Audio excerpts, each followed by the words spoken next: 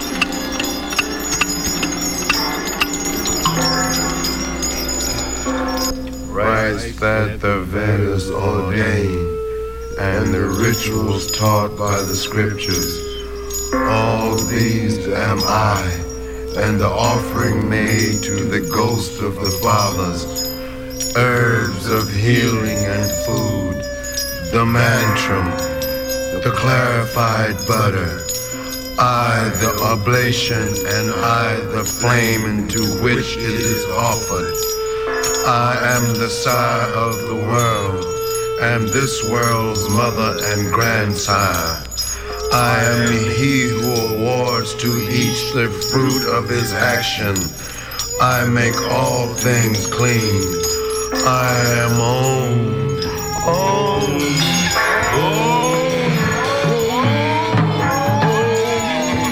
Another public service message. We care about your world. There is nothing wrong with your television set. Do not attempt to adjust the picture. We are controlling transmission. For the next hour, sit quietly and we will control all that you see and hear. You are about to participate in a great adventure. You are about to experience the awe and mystery which reaches from the inner mind in living color on WTDR. Wow. Some of the scenes you will witness may appear to border on fantasy. Oh, look. Yes. The images. Everybody quiet. Just listen. It's happening. I can feel it. How would you explain it? It's beautiful. God, it's God. I see God. Information in the form of energy streams in simultaneously through all of our sensory systems in the form of energy. And then it explodes into this enormous collage of what this present moment looks like, what it feels like, and what it sounds like. Explodes into this enormous collage. Step into my dream. And what it sounds like. My technicolor dream. Things are what they seem. Inside this technical dream.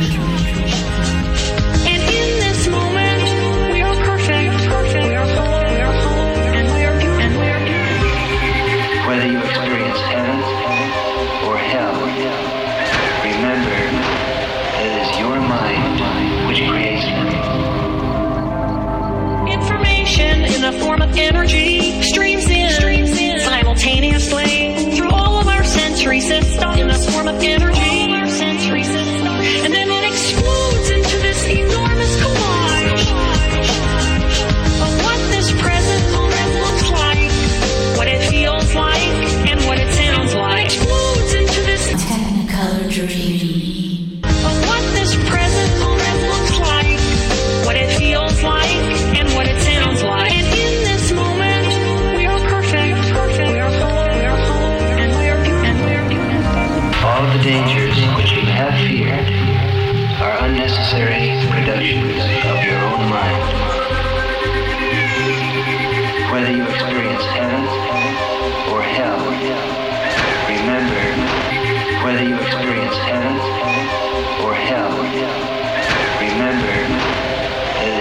mind which creates them.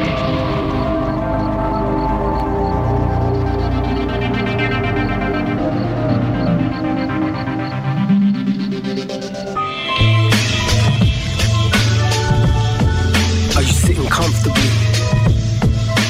Or put your seatbelts on cause you're in for a howling ride. I am the narrator, the voice that guides the blind, following up with your ears but your mind, and allow me to take you back on forward through time, to explain the significance of things you may think insignificant now, but won't further down the line.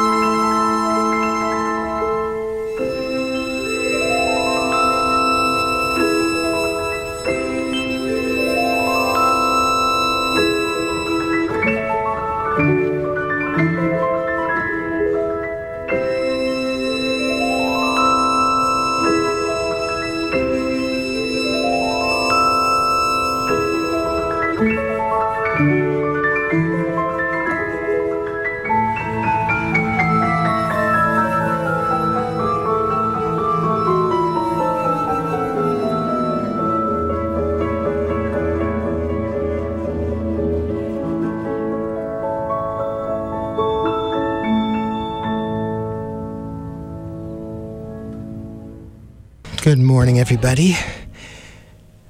Welcome to the Magical Mystery Tour. My guest this morning is Miles Sherts, back again.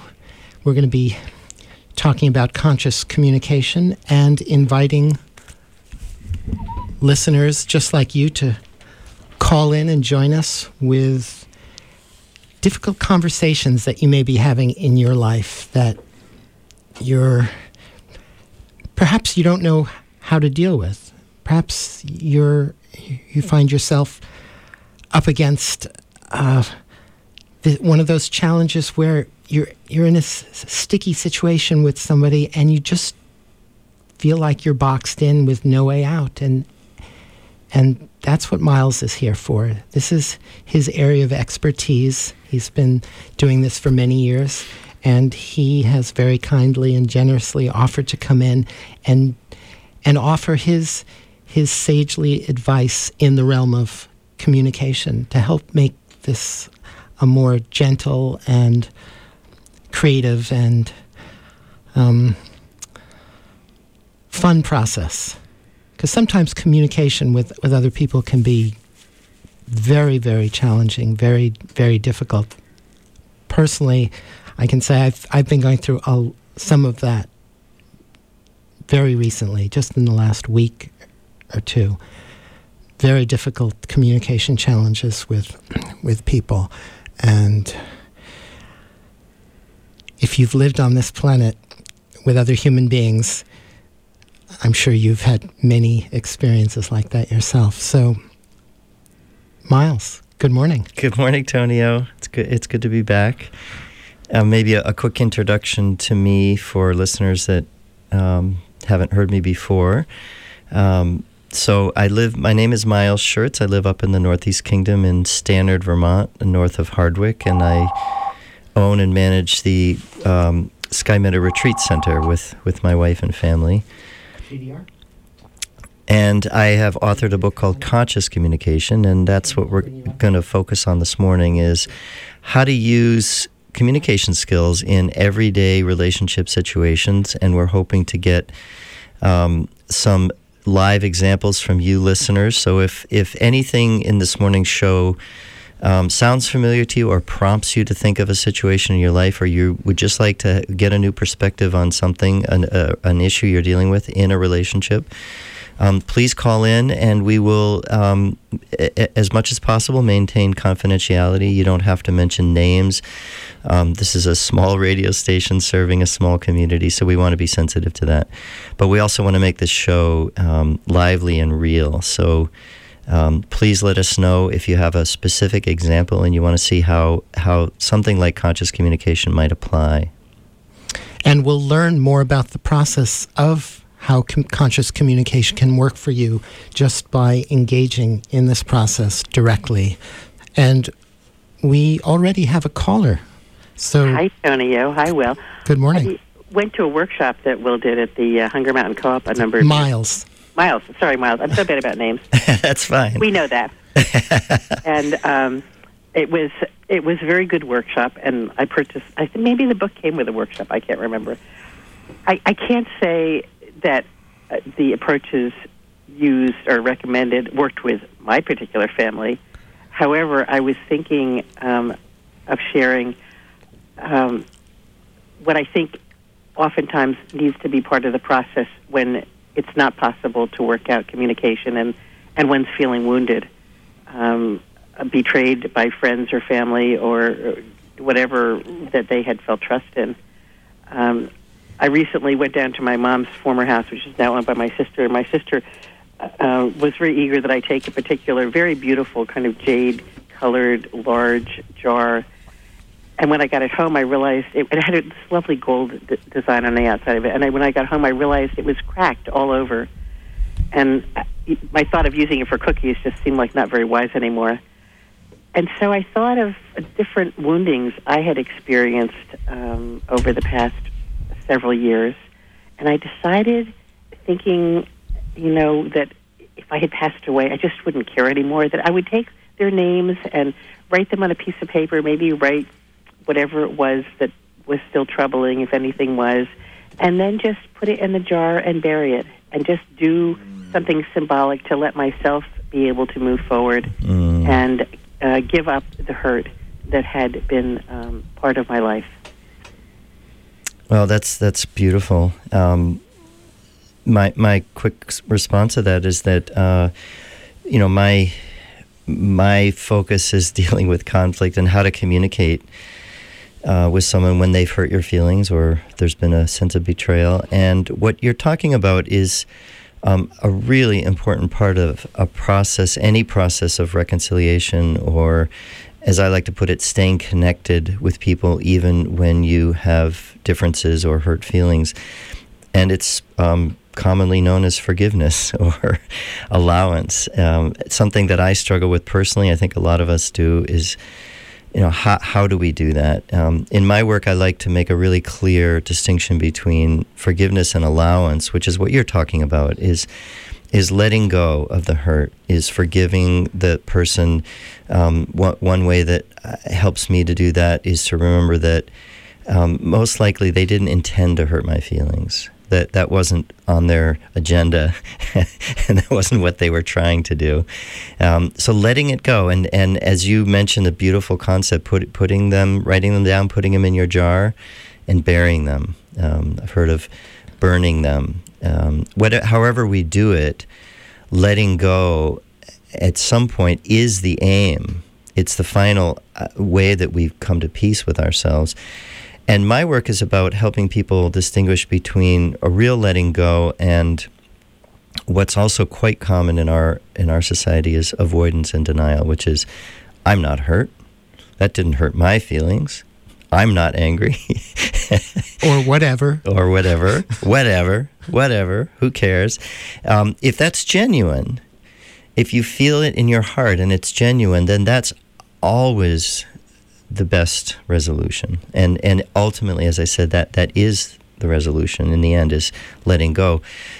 Where the skills that I teach come into play is when you've tried letting go and you're not succeeding. And some of the signals are when you're around that person, you're feeling very tense and uncomfortable, even after days.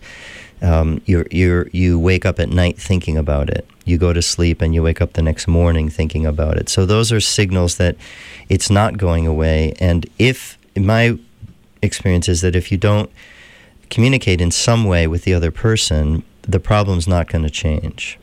And that's I think I actually did reach out to my brother who had assaulted me multiple times. In fact, I talked it over with my mom and I said, what do you think about me talking to Gary? And I did reach out to him as she was dying, and he said he was uninterested in talking. Yeah. And that, I had already gone through a lot of grieving about the sadness of treatment. And it really, I think at some point there may be people who you may have done a good process and you may have concluded that you're willing to go forward. And at some point, if the person on the other side isn't, it's also important to let yourself say, okay, I'm done. Yep. Where do I go from here? Yep. And how do I move forward without continue to be entangled in these angry, disappointed, sad feelings? Yeah. Especially when there is no possibility of resolution. Yeah. I think is part of the process, too. Anyway, I'll hang up. I just wanted to... Thank you. I was so glad that... I was actually kind of glad that the jar was broken, because it gave me a chance to think of a different use for it. And it was such a great metaphor, too. Yeah, so let's remember that. What a great idea. Take a jar, put your grievances in the jar, and bury it. And I would just not say grievances. I think for me... a lot of it was sadness. And just a feeling of just betrayal and sadness. And it wasn't so much a grievance as how could this be happening? Yeah. And maybe there are things I could have done differently at some point, but at some point you can't let that sadness continue to be the thread of your days. Yeah. Anyway, bye. Yeah, bye. Thank you. Thanks. So we'd love to have all of you call in with your difficult conversations, your difficult communication challenges by calling us at 454-7762 or 800-646-9437. Maybe I could just finish the little introduction I was giving. I think it's important. So my work is, I'm trained as a professional mediator. I was trained at Woodbury College in Montpelier when it used to be here. And I got my first experiences in conflict resolution as a professional doing divorce and family mediation. So I mediated between parents and teenagers, and then I did a lot of work between couples who are divorcing, particularly if they had children, financial issues. And now I don't do that work as much. I focus on teaching people communication skills that would enable them, each of us, to deal with the everyday conflicts in our life. And I work with couples who are wanting to improve their relationship or stay together when things are becoming difficult. I was interviewed many years ago when I started my mediation practice by the Hardwick Gazette, the local paper up in the Northeast Kingdom, and the interviewer, the journalist, said to me, "So you must be a mediator because you're so calm." Apparently, she perceived me as calm in that moment, and it struck me as really interesting. And I laughed out loud, and I said, "No, I chose to learn about conflict resolution and become a mediator because I have so much conflict in my life." And what I've understood about a field, an expertise, an area of interest is that I got into it because I really wanted to learn it. And I teach it and talk about it and write about it because I think it's so important for me personally, and I judge perhaps for other people, to learn some skills for dealing with the everyday conflicts in our life. And I'm still very much learning these skills, and my writing about it and talking about it and teaching about it is a way for me to continue to learn, to keep it fresh and alive in my mind. So I'm not, I've done a lot of thinking about it, I've done a lot of teaching about it. I may have some ideas if you call in with a specific example, but nobody's perfected this, and I think it's really important to state that this is a life learning sort of a track. How do we approach difficult conversations? How do we approach other people that we care about, but who have said or done something that's hurt us or we felt betrayed by? And the last caller, mentioned a different approach than I'll be talking about today, but very important to keep in mind, which is coming to peace with it within yourself. If you've tried resolving it with the other person and they're not willing or interested, and that's quite common experience, how do you then resolve it? And the last caller gave us the beautiful image of a jar and putting notes in the jar, and then letting go, burying it. Life is challenging. Life is challenging. And then when we mix in the challenges of human relationships, particularly the people that we deal with on a regular basis, whether it's our intimate partners, family members, work relationships, and anything else that might arise in our lives. And inevitably, all sorts of things do manage to arise in our lives. And hopefully today we'll get some juicy live examples. So if you have one, if you're thinking of something, please call us. Again, that number is 800-646-9437. And meanwhile, I'm just going to read a couple short passages, if we have time, from the book that I wrote. The book is called Conscious Communication. You find it on Amazon.com. You can get it on our website, SkyMeadowRetreat.com. And you can also find it at the Hunger Mountain Food Co-op. So here's a short introduction. While our society has made impressive advances in technology that enable a level of material comfort unthinkable to our ancestors, our way of relating to each other has not changed much since the Stone Age. Most of us rely on our instincts of fight or flight when we feel threatened, and still believe that attacking or withdrawing will resolve our conflicts with other people. Yet withdrawing from other people or forcefully trying to get them to change doesn't work. And we can see the tragic result of our lack of relationship skills all around us today, from the epidemic of divorce to the frequent outbreaks of war throughout the world. With more than 6 billion of us now sharing the resources of our small planet, tensions between people can only increase, and our inability to cooperate with each other may be the largest threat we face to our survival as a species. In an age of nuclear weapons, global climate change, massive environmental pollution, and a worldwide economy, it's clear that the actions of each one of us affect everyone else here on Earth. Given the condition of our world and the consequences of perpetuating conflict, our reliance on primitive survival instincts to manage our relationships makes no sense. If we continue to choose competition over cooperation, we ensure our own eventual demise. So again, the phone number to join us, and we would love for you to join us, is 800-646-9437. You can also call the local number 454-7762. Do you have another passage that you want to read? Sure. Yeah, Okay. Let me just follow that up. I have 2 more paragraphs here to kind of bring things into focus. In order to be effective in relating to each other, we have to get beyond setting up conflicts as right against wrong and recognize that winning is not the same as having our needs met. Life is not a competition, and we don't find peace or satisfaction by getting our way over other people. Yet, we can't change such a fundamental habit by merely adopting new ideals of peaceful cooperation.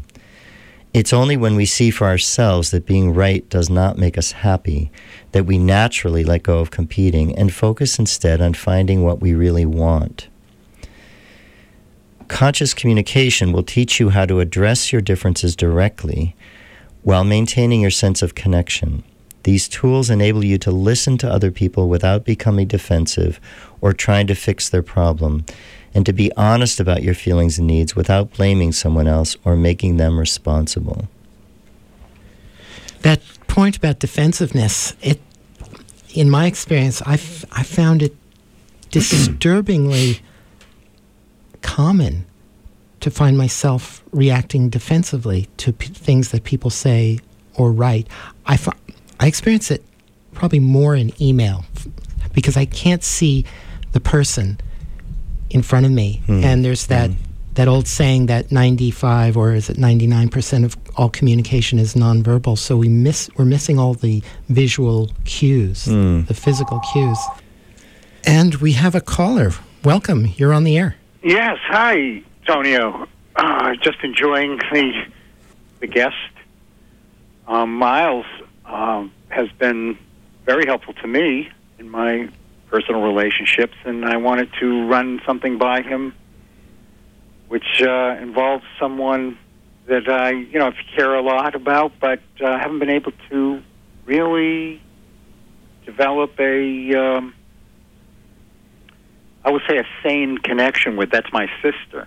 And we go back many, many years where, I was abusive to her when I was in my early years, 7, 8, 9, 10. I had some real problems. So, but those apologies don't seem to have held, and she's really she doesn't feel like she needs to observe boundaries with me now.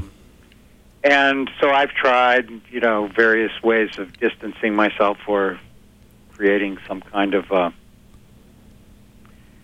structure so that those boundaries, they need to get observed. And finally, I have to really distance myself because there was just this feeling on my part that there wasn't going to be any movement. And, now that I'm moving on in years, sad to me just to let this relationship go without really addressing the underlying. So, the question is, do you feel like your process works through writing as well as, in other words, is it broaching the process through writing? Yeah. One of the skills that I teach is called assertion, and it's about setting boundaries. It's about setting a clear boundary without blaming or attacking the other person. So that's an art form, and I think it works very well in writing, especially when there's a situation like you're describing where there's been years of kind of communication that hasn't worked and your needs aren't getting met for boundaries.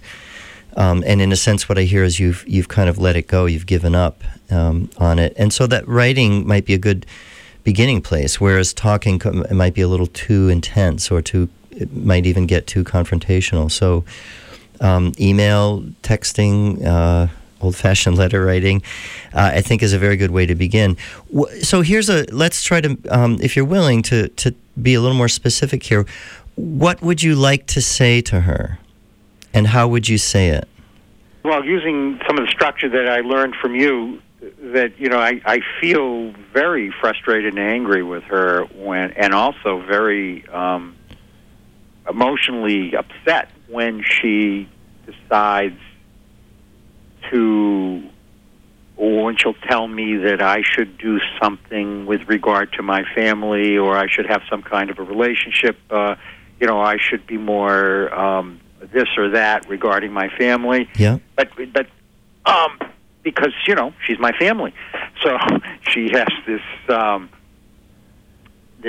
presumption of license to tell me tell you how to conduct your business or yeah. And okay, so let's just pause and identify what you just did. You led with your emotion, which is not what we normally do. That's contrary to our instinct. I mentioned in the reading a few minutes ago the survival instincts of fight or flight. When someone's hurt our feelings or upset us, we typically withdraw, get away from that person. We see them as trying to hurt us, and we want space from them, or we attack them.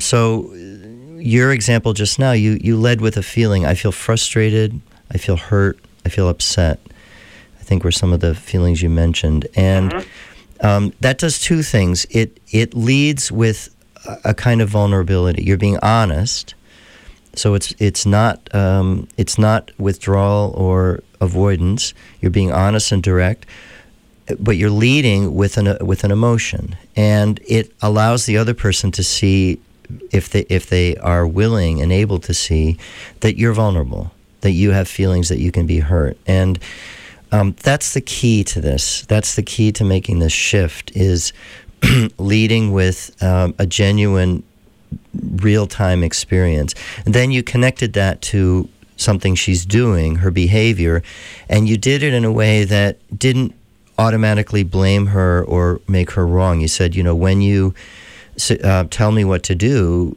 in terms of my relationships with my family, when you tell me I'm not doing this or I'm not doing that. So it's often helpful also to really directly quote the person so they know what you're talking about. But the key there is that you're not making a story. You're not blaming them, and you're not building up you did this and you did that. Mm-hmm. So that's what you just did, and that's designed for the other person to hear you. And whether she can hear you or not is really, nobody knows that. So the idea here is to give that a try, and to know that you're both taking care of yourself by communicating that. You're acknowledging to yourself how you're feeling and what's causing the emotional response, so that you can take care of yourself regardless of what she does. And you're giving her a chance to understand you. Mm-hmm, mm-hmm. Yeah, that makes sense. Yeah, I mean, it makes more than sense. It feels right. Well, and that's a key to this kind of communication, is that you can leave a conversation feeling okay. When we blast somebody, there's a moment. In the moment, it can feel sort of satisfying because we get to be right and we make them wrong, and we get this release, this emotional release. But afterwards, I know when I do that, when I go with too much force, and especially there's blame and judgment of the other person, I feel terrible afterwards. So this way of communicating allows you to be honest and also feel good. And I would encourage you to write it. Put it. I don't know what your best way of communicating with her is, but put it in an email, and then see what comes back. See how she responds. Yeah. Is there anything that you've written about on this subject of writing? Or do you feel like they're both compatible, complement? At least not because the book talks about actual one-on-one. Well, this is one-on-one. The only difference between writing and speaking with someone in person, I generally encourage people to be in person, because Tonio mentioned, the idea of body language and seeing how the other person's reacting. However, that's not often possible, and in some cases, it's not even desirable. If it's really loaded, if it's, and I think what you're describing might qualify. It's a lot of history. Family can often be like that.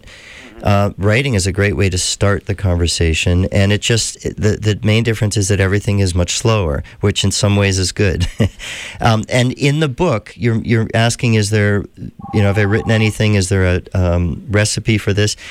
in the book Conscious Communication, the chapters on assertion outline how to write a message. And in fact, I recommend that people write it down on a piece of paper before they verbalize it. And in your case, you could just send what you wrote. So the script for writing it is in the chapters on assertion, and you already got it. You got the first two parts, and that's enough to get a conversation going.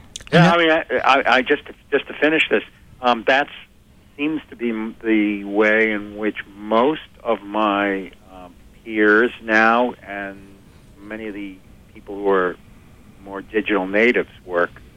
They don't seem to be using anything else but writing That's right. or texting. That's right.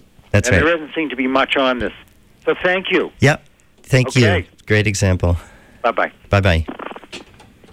So I just wanted to quickly add something that I do that just occurred to me. And if I'm about to make a phone call or even send an email to somebody who I'm having challenges with and I'm reaching out, what I like to do, what I hopefully clearly remember to do, is to think about what is my intention in reaching out to this person? What am I hoping to achieve by it? Yeah. Because when I think about that and clarify that will diffuse any emotional tension that I may have and that I may inadvertently inject into the communication.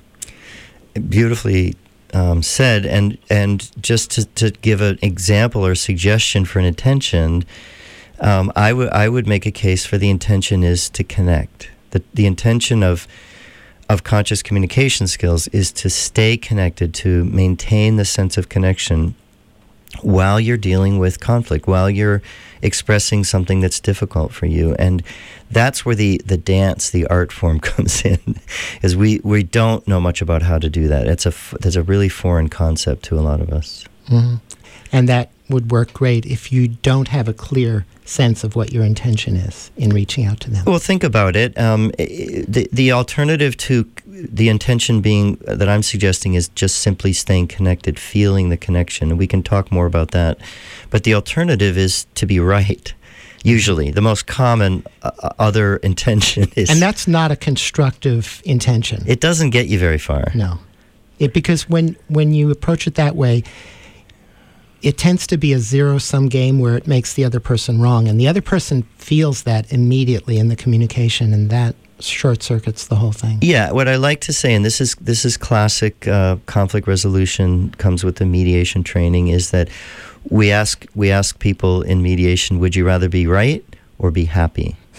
Would you rather be right or get your needs met? It's a great question, and it's something we all need to ask ourselves, because however progressively minded and open-minded and loving we think we are, our brains are programmed to be right, and that will kill the relationship. And that's often, we can get to be right, but our basic need for companionship, for connection, for belonging gets destroyed. Can I make a suggestion about how to communicate that writing? Please. You suggested sending an email. I think one of the things that's happened in our culture is that we don't put things on paper anymore.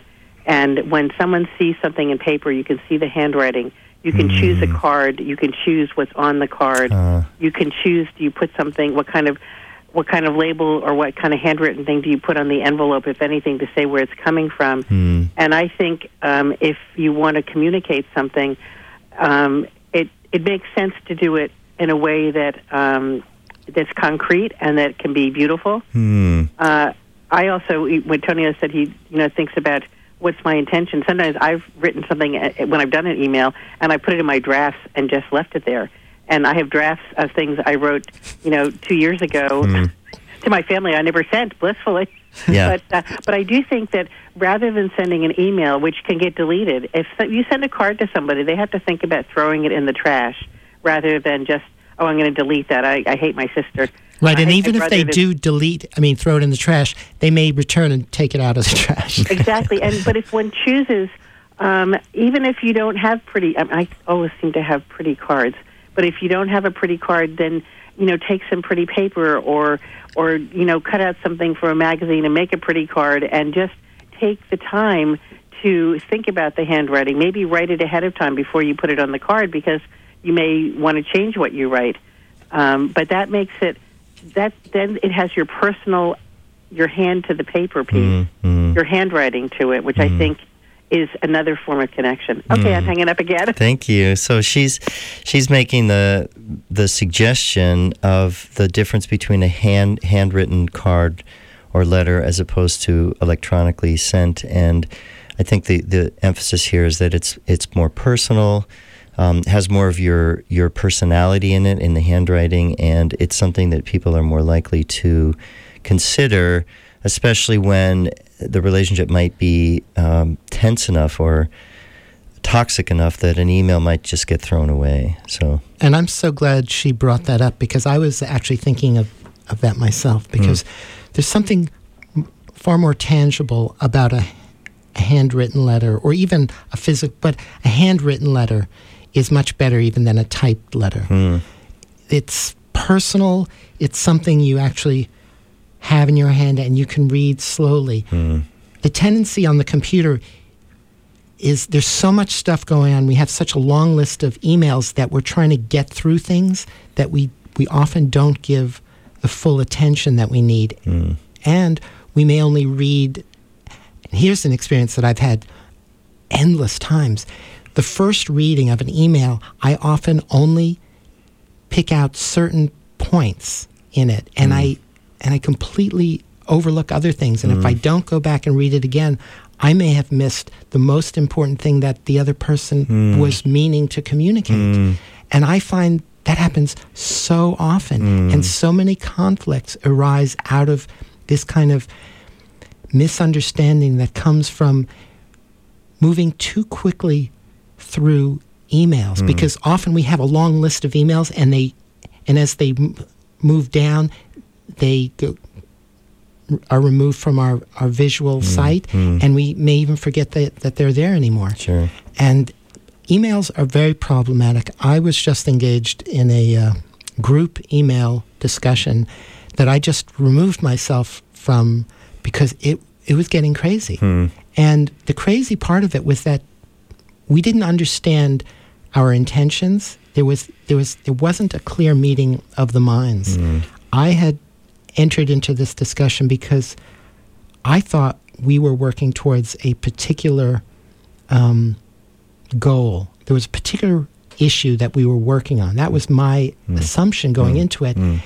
And everybody else seemed to be working in different directions and even against that particular thing. And it was blowing my mind. I was saying, what is going on here? I couldn't make heads or tails of it. And it didn't occur to me to simply ask clearly, I thought we were working on this project. Why are you guys responding this way? So by not doing that, I was like, I was confused for a period of a couple of weeks, and I didn't realize what was going on, what the real dynamics were, until I got into a one-on-one email conversation with one of the people, the nicest person in the group. All the others were pretty tough cookies.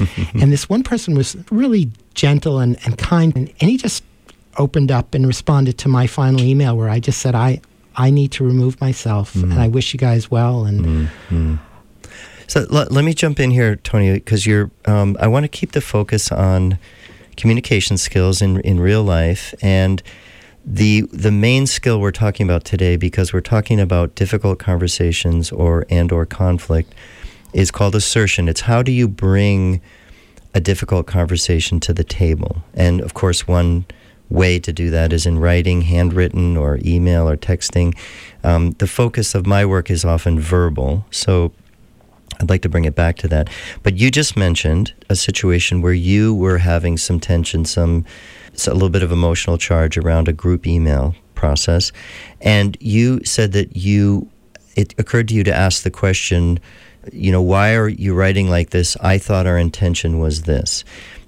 that in and of itself is not an attacking statement. However, it contains, there's an edge to it, and it could be perceived as judgmental. As soon as you said that that was what you wanted to communicate, I thought, oh, let's get an emotion in there. And a moment later, you said on air just now, I was confused. Yeah. So what this process, going back to the earlier caller and the situation that he gave us, if you remember one thing, just remember lead with an emotion. So what I would coach you to do in a situation like that is lead with, I feel confused. Mm-hmm. When I see a number of emails that don't seem to be addressing the topic I thought we were talking about, because I'm not clear what people's intentions are. And what that does is it puts the problem on the table. These assertion messages are intended to initiate a conversation. It's not the end, there's no solution. It wouldn't be useful, I think, to lead with a solution, which is another thing we do. How about if we all do this? When people don't understand where you're coming from. So I feel confused is a really good beginning, and we don't think of it naturally because our conditioning is not to lead with our vulnerability. That doesn't make sense to our primitive warrior mind. Especially when we're already either on the in fight or flight mode. Exactly. Once you're feeling defensive, and that happens as soon as there's an emotional charge. So that's really our dilemma here. And, I've written sort of a treatise on these beautiful, elegant sort of skills, but we can't apply them a lot. Most of us have extreme difficulty using them, and it's because our conditioning leads us immediately in the opposite direction. So as soon as I have an emotional charge, as soon as I'm upset, I immediately go into fight or flight mode. And the best way to think of any sort of a skill set is not a right way to communicate, or even the good as opposed to the bad kind of communication.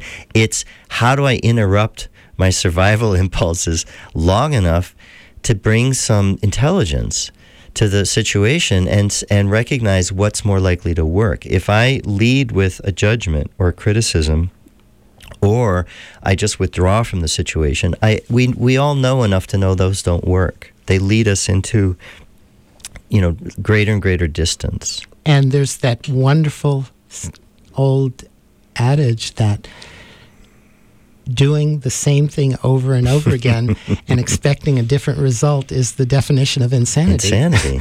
And that's where a lot of us find ourselves caught. So my work is really, I call it conscious communication, because the essence of it is simply let's become more aware of what we're doing. It wouldn't work to have a new agenda of this is right and this is wrong. That's missing the point. The agenda is let's pay attention and see what's working and what's not working. And I've just highlighted some of the things that are fairly obvious. If you approach a relationship from your survival instinct mode of fight or flight, you will damage that relationship. It's a very simple equation. Or at the very least, you will delay the process of getting back to connection with that person. Exactly. And that's and to be fair and honest, that's what we do, all of us. So a lot of this work is just beginning to consider a different way, and the communication skills are just simply to interrupt that habit. Just something to get us to stop and pause and consider that this has not worked in the past, and it's probably not going to work now.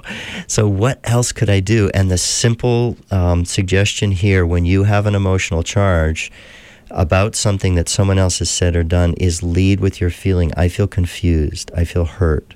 I feel scared. I feel sad. Those are simple, direct, and honest ways of starting a conversation. And you may need to go inside yourself and spend some time inside with yourself to clarify that within before you even begin to attempt to reach out to another person. Sure, this is work. This is work that involves working on yourself, and I like to just think of that as self-awareness, meaning that you have to become aware when you are emotionally charged. That has to show up on your radar. For a lot of us, it doesn't. We're so used to being charged all the time or overriding our charges. And when I work with people, in conflict resolution or communication skills, the first place I begin is asking people, when you're upset, where do you feel it in your body? And when I ask that question, people will often pause. They'll think and they'll say, oh, I feel tension in my jaw. Or a common one is I feel a knot in my stomach. Or I feel my heart beating fast. Or I feel my shoulders tight.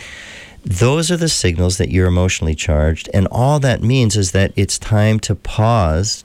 It could be just for a moment, just for a few seconds, and tend to yourself, which could be as simple as taking a deep breath.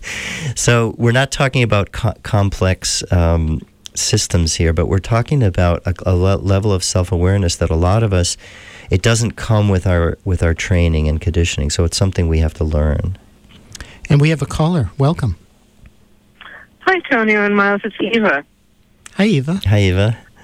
I have to apologize. I haven't heard the show because I've been on the road, and I'm now in a rest stop in New Hampshire. So, but I had a question I was thinking about. Sure. It has to do with honesty and mindful speech. I was thinking about an old friend whom I've had some difficult situations with a couple of times where she has asked me for loans of large amounts of money. And we've ended up in very painful conversations. This is someone who spends money in a way that I wouldn't, and often ends up in financial difficulty. And when I was thinking about it this morning, because I had just heard from her, I was thinking how much simpler it would have been if from the beginning I had said, I don't have it. Yeah. And I'm just wondering what you think about the whole question of honesty in communication. And whether there are times where being mindful might mean if the other person really can't understand, whether there are times when it makes more sense to, what, is it lying? I don't know. That's such a wonderful question. When is a little white lie better, more skillful than being totally honest? Great. Yeah, very, very good question, Eva. I'd like, if you can stay on for a moment, I'm going to ask you something. But let me just preface this by saying, where that comes to play in my work is if someone wants to talk to you and you really have no interest in listening to them, it's not a relationship that you want to pursue, and they're obviously needing some attention and you just simply don't want to give it to them now or ever. It's not a relationship you want to pursue. How do you respond to that? Honestly, it's a very difficult dynamic. And in that case, I've done this a lot with my students in classes. You could be honest and say, this isn't a relationship I want to pursue. For most of us, that's very difficult to do, so we come up with an excuse. Well, not only is it very difficult to do, but in a way, by saying this isn't a relationship I want to pursue, you're pursuing the relationship. Good point. Because you're going to a level of intimacy with them that often leads to exactly what you don't want to do with them. That's a good point. I like to think that you're also setting a boundary. But you're right, to set a boundary like that, by being honest, you are opening up a level of intimacy. But let's go back to your example. I would totally concur that in a very reasonable option for you might have been or might be now to say, I just don't have it. I think what you're saying is that's not the truth. So just for fun... Well, it wasn't at the time, Wasn't at the time. So just for fun here, just to see where this could go, what could you say that would be the truth? Well, what I did say was, first I just said I need some time to think about it. Okay. Because I didn't want to have to respond immediately. It made me too anxious. Yeah, that makes a lot of sense. And then I called her back and said, I understand how desperate you're feeling. I don't feel comfortable doing this. I don't feel it will be good for our relationship. Now that, I would highly support that. That's really honest and very direct. How did that go over? Not well at all. Okay. So here's the question. Do you hurt the relationship more? the question is, what's the consequence of the relationship? And what you're telling your friend is no. You're setting a boundary. You're saying no, and you're being honest about why. You're saying, I don't feel comfortable doing this, and you're even adding, I don't think it'll be good for our relationship. So if you're saying it didn't go over well, what I'm assuming is that he or she got very upset. People will get upset when you set a boundary. Most people will react, and some people will react stronger than others. What I ask myself is, in the long run, what's healthier for the relationship? And my belief is that in the long run, generally speaking, it's more healthy to be honest, even if it causes the other person to react strongly in the moment. Think about it this way. Some part of her may be able to recognize, maybe at some point in the future, that you were being really honest with her, and that's preferable to either lying or just doing something that you don't feel comfortable with. In other words, going along with her just because she's asking you to. Right. Yeah, it happens, I think, for all of us in long-term relationships also, that if you're aware that something's going on that might make your partner very anxious, mm-hmm. you might not tell them about it. Yeah. Yeah. So and there again. There it is. You know? Yeah, there it is. There it is. And that's a dilemma that all of us struggle with. When I teach the assertion skill, and I typically will, in a class or workshop situation, I'll give the participants the skill, and then I'll ask them to think about a live scenario in their life and write a message for that person. And then if there's a follow-up class, the assignment will be to go do it, to go talk to that person. And most students feel very uncomfortable.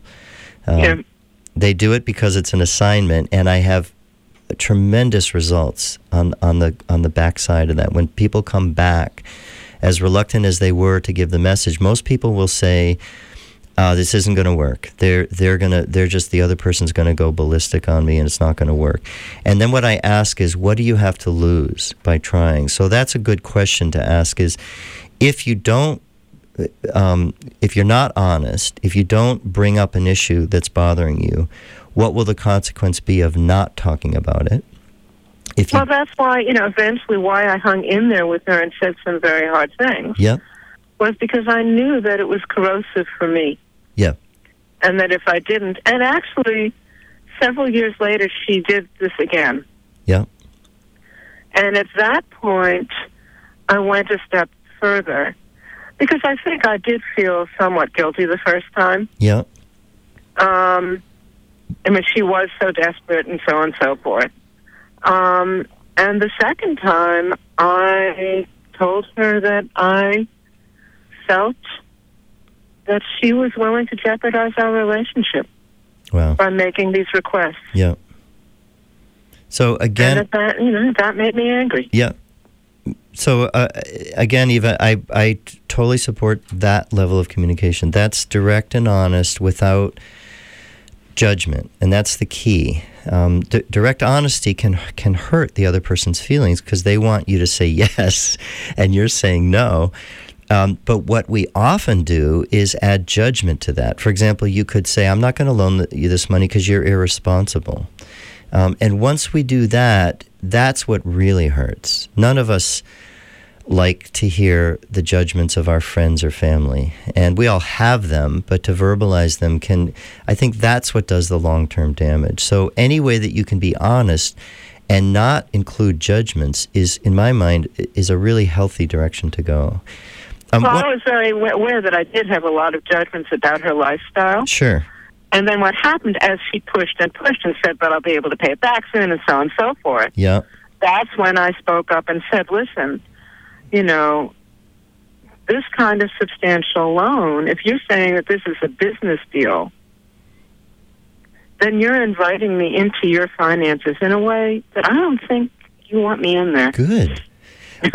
So far, Eva, all your responses have been on the level of what I would call healthy, effective communication, because none of them contain judgments. So now, of course, it damaged the relationship. Yeah. It's never been the same. Yeah. and probably won't be. Okay, so when we set a boundary, we don't ever know how the other person's going to respond, and they may respond by withdrawing from the relationship. What you can know in your heart, or what I'd like to support you in, is that communication can feel okay to you, clean, because it's not laced with your judgments. It's not tainted by your evaluation of her. You're talking about yourself. I don't think this is a good idea. If this is a business loan, you're inviting me into a part of your life. I don't think you want me there, and I don't feel comfortable being there. That's honest and direct, and it's talking about you. It's not talking about her as much. And that you can feel good about, even if she, in the end, withdraws from the relationship. And I've seen situations where the person will withdraw because you've said no, but eventually they'll come back around because some part of her may be able to recognize that you're not attacking her. You're just setting a boundary for yourself. She may not like that, and she may interpret that, she may take that personally. But what's good for you to know, and I think she could see eventually, is that it wasn't personal. You didn't make it personal about her. You know, what I'm realizing in talking to you is I think in some ways the person who hasn't been able to bounce back from this is me. You're the one holding on to it. Well, I guess there's the whole question of, are there things that you shouldn't ask for? Okay. So when it happened the second time, given that she knew how hurtful it had been for us the first time, I really did feel she was careless with our relationship. Yeah. And she never acknowledged that. Yeah. So that has eroded things for me. Yeah. You know, one of the things I teach, and it applies to this skill we're talking about today called assertion. That's where, a person recognizes that you're emotionally charged and you care enough about the relationship to bring it up, to put it on the table. And the assertion is a way to do that. And the simple way to begin is lead with an emotion. I feel hurt. I feel uncomfortable. I feel confused. The question is, what some people won't respond well to that. They will interpret that as if you don't go along with them, if you don't believe what they believe, or if you don't do what they want, they will cut you off. They will cut off the relationship, and you don't have control over that. And what that's giving you in the moment is a sense that maybe the relationship can't go any further for the moment. Yes. Hard thing to accept and recognize, and the skill set is designed to make that clear, that this is as far as we can go for the moment. So, one thing I like to include when talking about these skills is that they're designed to facilitate deeper levels of intimacy. We're not talking about, I hesitate to use the word shallow or superficial relationships. We're not talking about just getting by. We're talking about meeting our need, which I think a lot of us have, all of us have, and a lot of us recognize now, for deepening connections, deepening relationships, heartfelt, where there is honesty and difficult things can be talked about. And the point of bringing up an issue that's difficult and talking about it is that there's an opportunity to go deeper. If you never do that, so I grew up in a household where the norm in the 50s in the United States was you never talk about it. Never, ever. Your feelings are hurt, you don't talk about it. You just smile and keep going. And you can do that. It's easier in some ways. You don't have these long, drawn-out conversations or difficult moments or people with feelings hurt even more. But what you lose is depth, intimacy, what I call real connections. And for a lot of us now, we want that. We're starving for that, in my judgment. So these skills are a way to head in that direction, and we're all learning. Those of us that are interested in this, we're all learning how to do it. It's not, there isn't a recipe here, and we learn by making mistakes. So, and I think one of the things that you said that has helped me a lot of times when there's an encounter that I'm dreading, is that asking myself, what have I got to lose? Because over enough lifetime now, what I see is that when I don't do it, the relationship dies anyway. Exactly. So it'll go out with a bang or with a whimper, but yes. Or it might not go out. Or it might and not go. That's the risk. That's what why it's worth trying. Yeah. Yeah. Well, thank you. Thank you. That was a great example. Thank you for that. I wish I could listen to more, but I have to get back on the road. All right. Safe driving. Okay. Thank you, Eva. Bye-bye. Bye. Bye. You're listening to the Magical Mystery Tour on WGDR Plainfield and WGDH Hardwick. My guest is Miles Sherts. He's a communications coach, a mediator, couples counselor, mediator extraordinaire. He lives in the local area in the Northeast Kingdom. He has a retreat center called Sky Meadow Retreat, SkyMeadowRetreat.com. It's so easy to take things personally, and then when we take things personally, we have this emotionally charged reaction, fight or flight. Yeah. And I had this other image that sometimes when we avoid drawing healthy boundaries and avoid being really honest with a relationship that doesn't work, sometimes we are actually maintaining a relationship that isn't a relationship that we want. And I had this image of actually carrying around a corpse of a relationship with us as we travel through our lives with this person. I'd like to offer some self-disclosure here about a conflict that I just had recently. It's come up a couple times in my thoughts during some of the callers' questions and examples. And I think it might be helpful to people both to realize that, I'm still very much a student of these skills, and that this is a kind of a scenario I think some of the listeners might be able to relate to. But so what happened is, up at Sky Meadow, my wife and family and I run a small retreat center. We have our house, and then next to it is a big old barn that we renovated, and groups stay in it. And my mother and brother were coming up for Thanksgiving, and the question was, do we use the house or do we heat up this big barn building for my family? And because there was only two of them, I was thinking, well, maybe we'd save some energy and just keep the wood fire going in the house and not heat the barn. And my wife was pretty insistent and clear she wanted to use the barn, be more comfortable for my mother, who's 84, and it would just be a kind of a bigger space, lighter, to be in. And so reluctantly I went along with that. I wasn't very gracious about it. And in the end, I totally agreed with her. It was a good choice. Even though it used a lot more firewood, we had a better space to be in.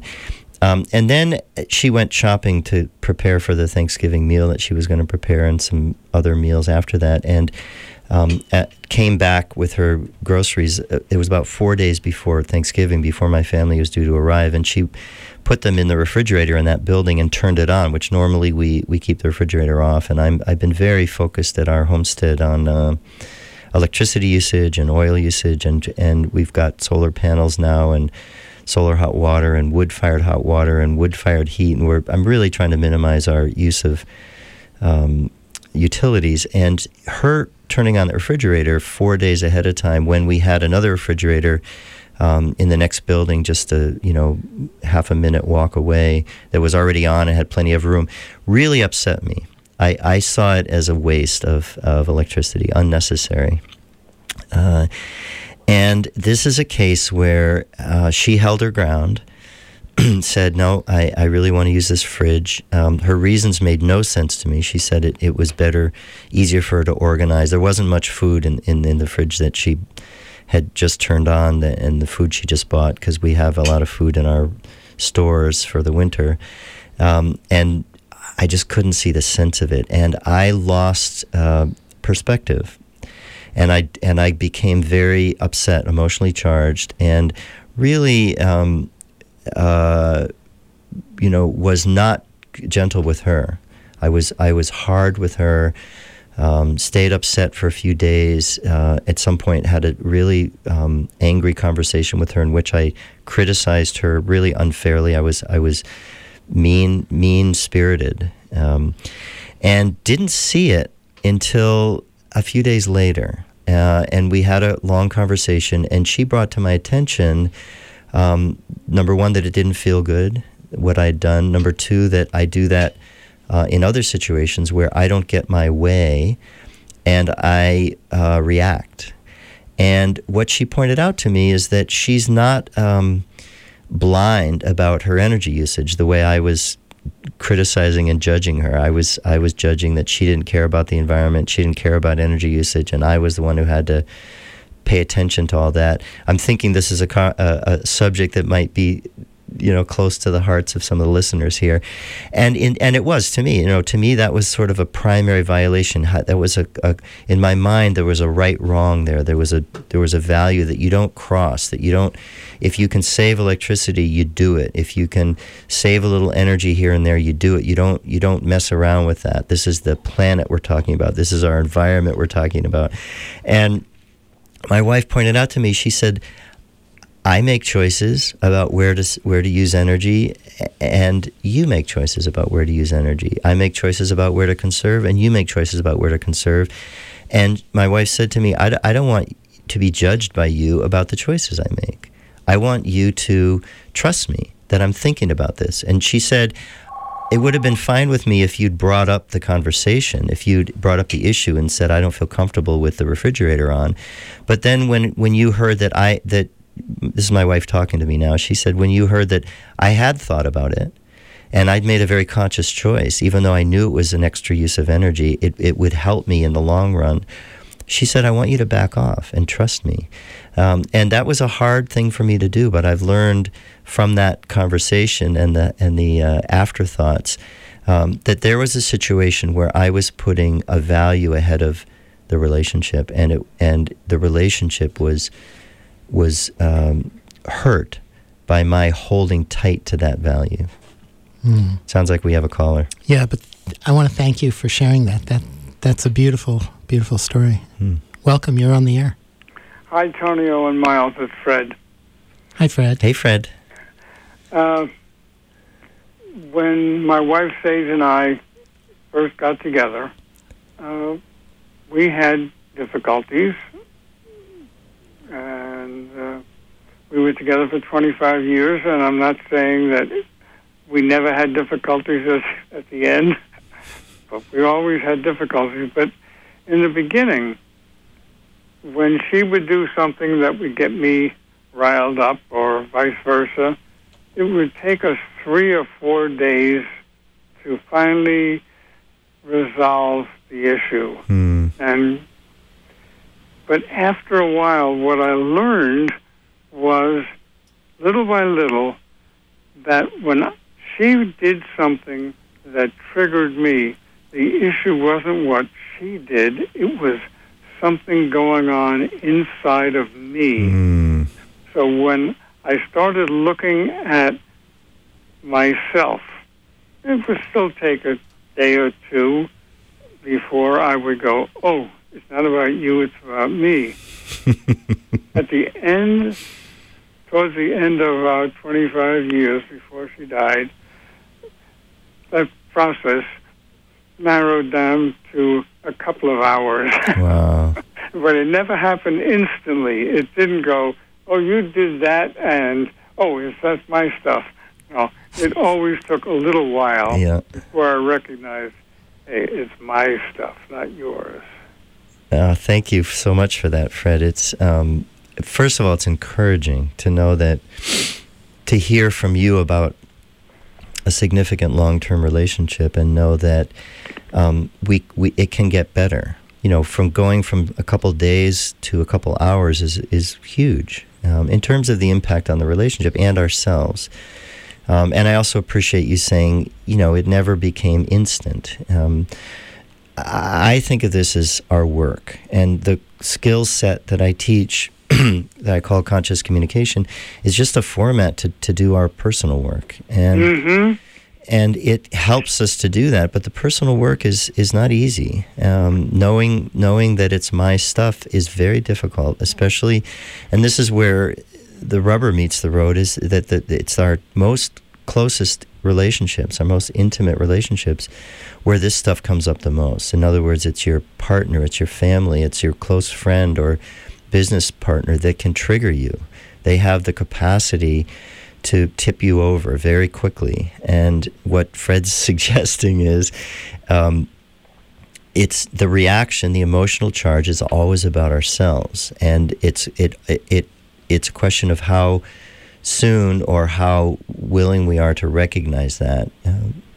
And the example I just spoke about, the refrigerator with my wife, it took me days, and her making a very clear case to me before I could see it. And then I could make the connection with other situations where, and this is how I term it now in my relationship with her, I put my values ahead of the relationship. The reason it's hard to see that is that our values are so close. They're like our skin. It's what we live in day out. So the value of saving energy, saving electricity, never even occurred to me that it was a value. It was just the right thing to do. And when my wife stood in my way of doing that, I reacted in a very childish manner. I took it personally. And that's what you're saying, Fred, is I think what we can learn over time is that it's not personal. And the stretch here is, how can I still care about the environment? How can I still care about energy usage and allow, this is the thing I learned, allow other people to do it in their own way. So not make a religion out of it, not make it so sacred, something that's really important to me, but how can I make it not so sacred that I make it tight and constricted for other people? And that's essentially what the feedback I'm getting in my marriage these days is that I made it too tight, too constricting for her because I have such clear ideas of what I think is right and wrong. And most of those ideas, because I share a lot of those with you, are not in my consciousness. That's right. Yeah. And then something happens and triggers me, and I take a deep look and go, gee, did I really believe that? Yeah. This was such a good one for me because the thing that I was, frozen on, I was paralyzed by, I wouldn't budge, I was willing to sacrifice my marriage for, essentially, was a refrigerator being turned on for 3 extra days. In the scheme of things, not a big deal. But in my mind, it represented everything that I get very discouraged and sad and upset about, which is the way we're treating the planet. In my mind, That was representative of it. Yeah, you built a whole structure on that. That's right. And you forgot what was really most important to you. Yeah, which is, and this is a great, the last show Tony and I did was about how to take conflict resolution communication skills into political work. And the trick for all of us is to not get stuck thinking that our values have to apply to everybody else. And it's really hard to do. No. No. It's so funny. It's like maybe there's a reason why there's different people with different perspectives on this planet with us. Maybe it's not. Maybe the goal is not that we conquer all and end up the king of the hill. Maybe there's something else to learn from this. Sure, but good point. And what Fred's saying is that with values, it doesn't even appear like that. I never thought of myself as trying to be right or dominate with my wife in that situation. I put the planet ahead of all of us, and I said, no, this isn't right or wrong. This is the planet. And that's where our values come up from behind us, and we don't realize that we have them until someone crosses them, and then we bring out the weapons. We go ballistic. We act in a way that's not in keeping with how we would like to act. I didn't like what I did. I didn't like the person I was. I saw it finally and realized I don't want to be like that. Good for you. Yeah, thank you. And good for you, Fred, too. Thank you. I got to hang up. Okay, thank you, Fred. The phone number here is 800-646-9656. 9437 if you would like to join us, and we would love to have you join us. We have another 8 or 9 minutes, plenty of time for another question or two, another communication issue or two.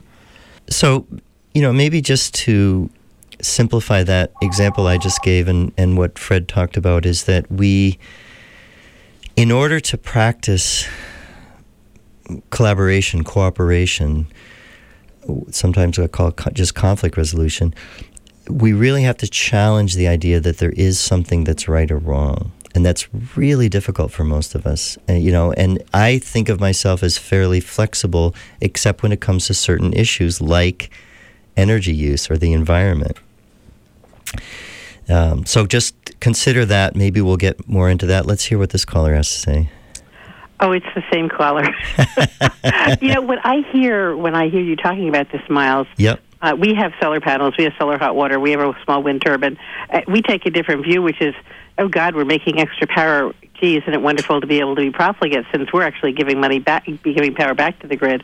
But what I also hear in your frame of reference is, as your wife is taking a different approach, is I think in that kind of circumstance, we often feel a little bit scared. Oh, this person I thought I was connected to and we were on the same path and the same framework, they're expressing something that seems unfamiliar to me. Beautiful. And that we are able to just step back and go, what are the emotions I'm really feeling? Is it just that I care about the planet, or am I also kind of feeling, oh, this isn't really what I thought was an agreement in terms of how we function together, and now I'm feeling a little scared about what that really means. You just hit the nail on the head. That's exactly what happened to me, is that we had talked about energy usage, and in the past she'd been really good about turning that fridge off as soon as we could.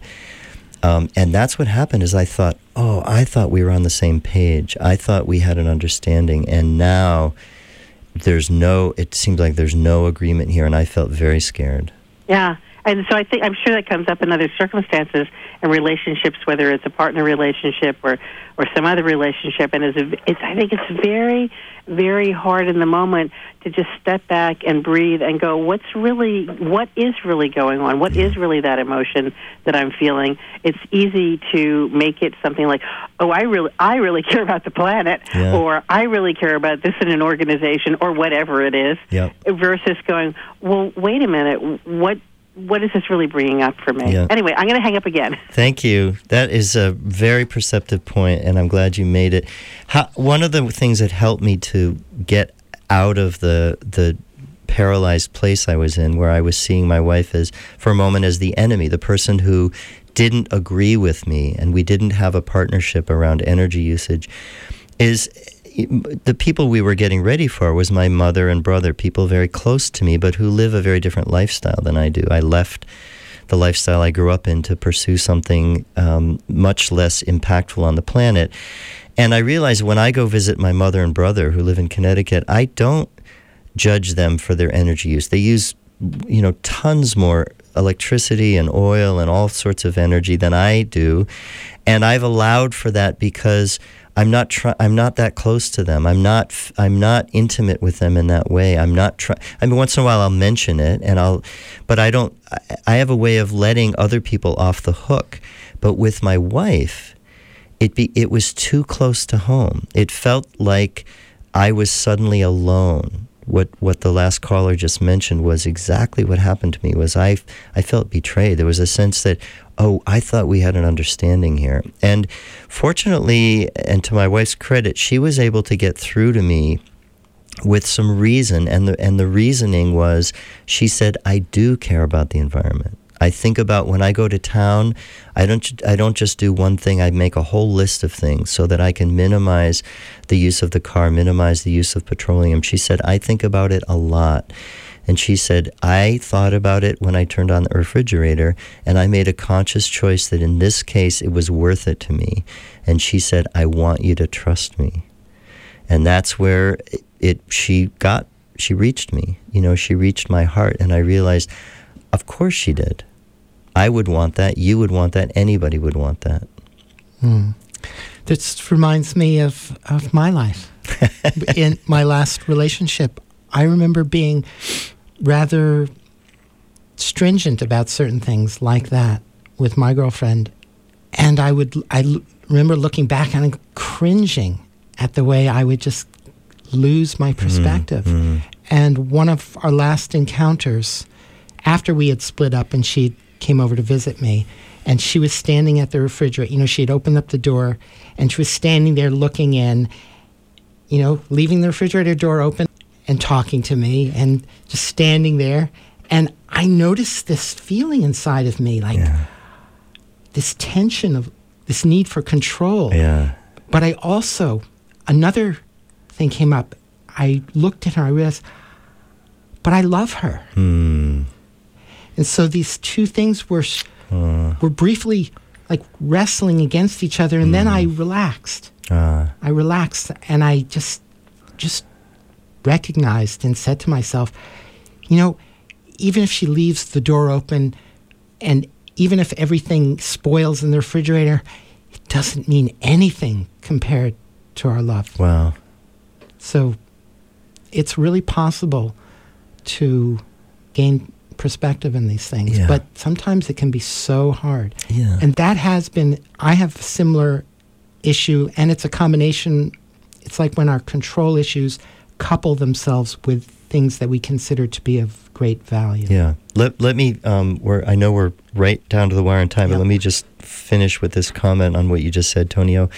I was processing this refrigerator incident in my men's group, a great group of men who support each other in doing our work, our inner work. And I realized that it's my biggest value, my truest intention is not for us to minimize our use of electricity. I like that idea, and I'll always work toward that.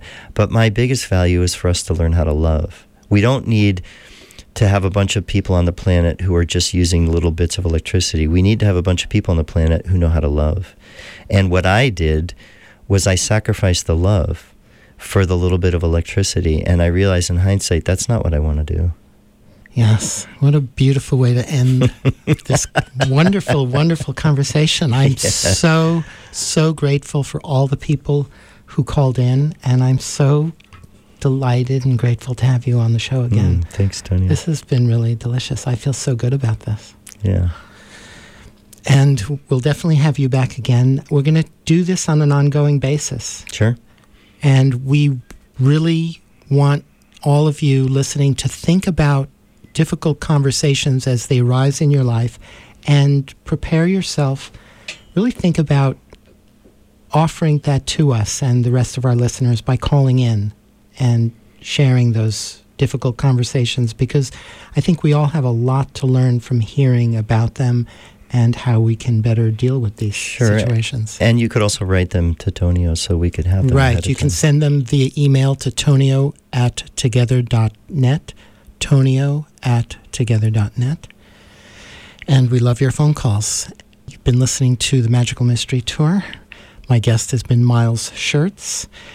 Have a wonderful, wonderful week, and reflect on your conversations and your values and the things that are most important in your life. And be well. Find the ways that work best for you to get the most enjoyment out of your life. So, thank you again, Miles. Thank you. You're welcome.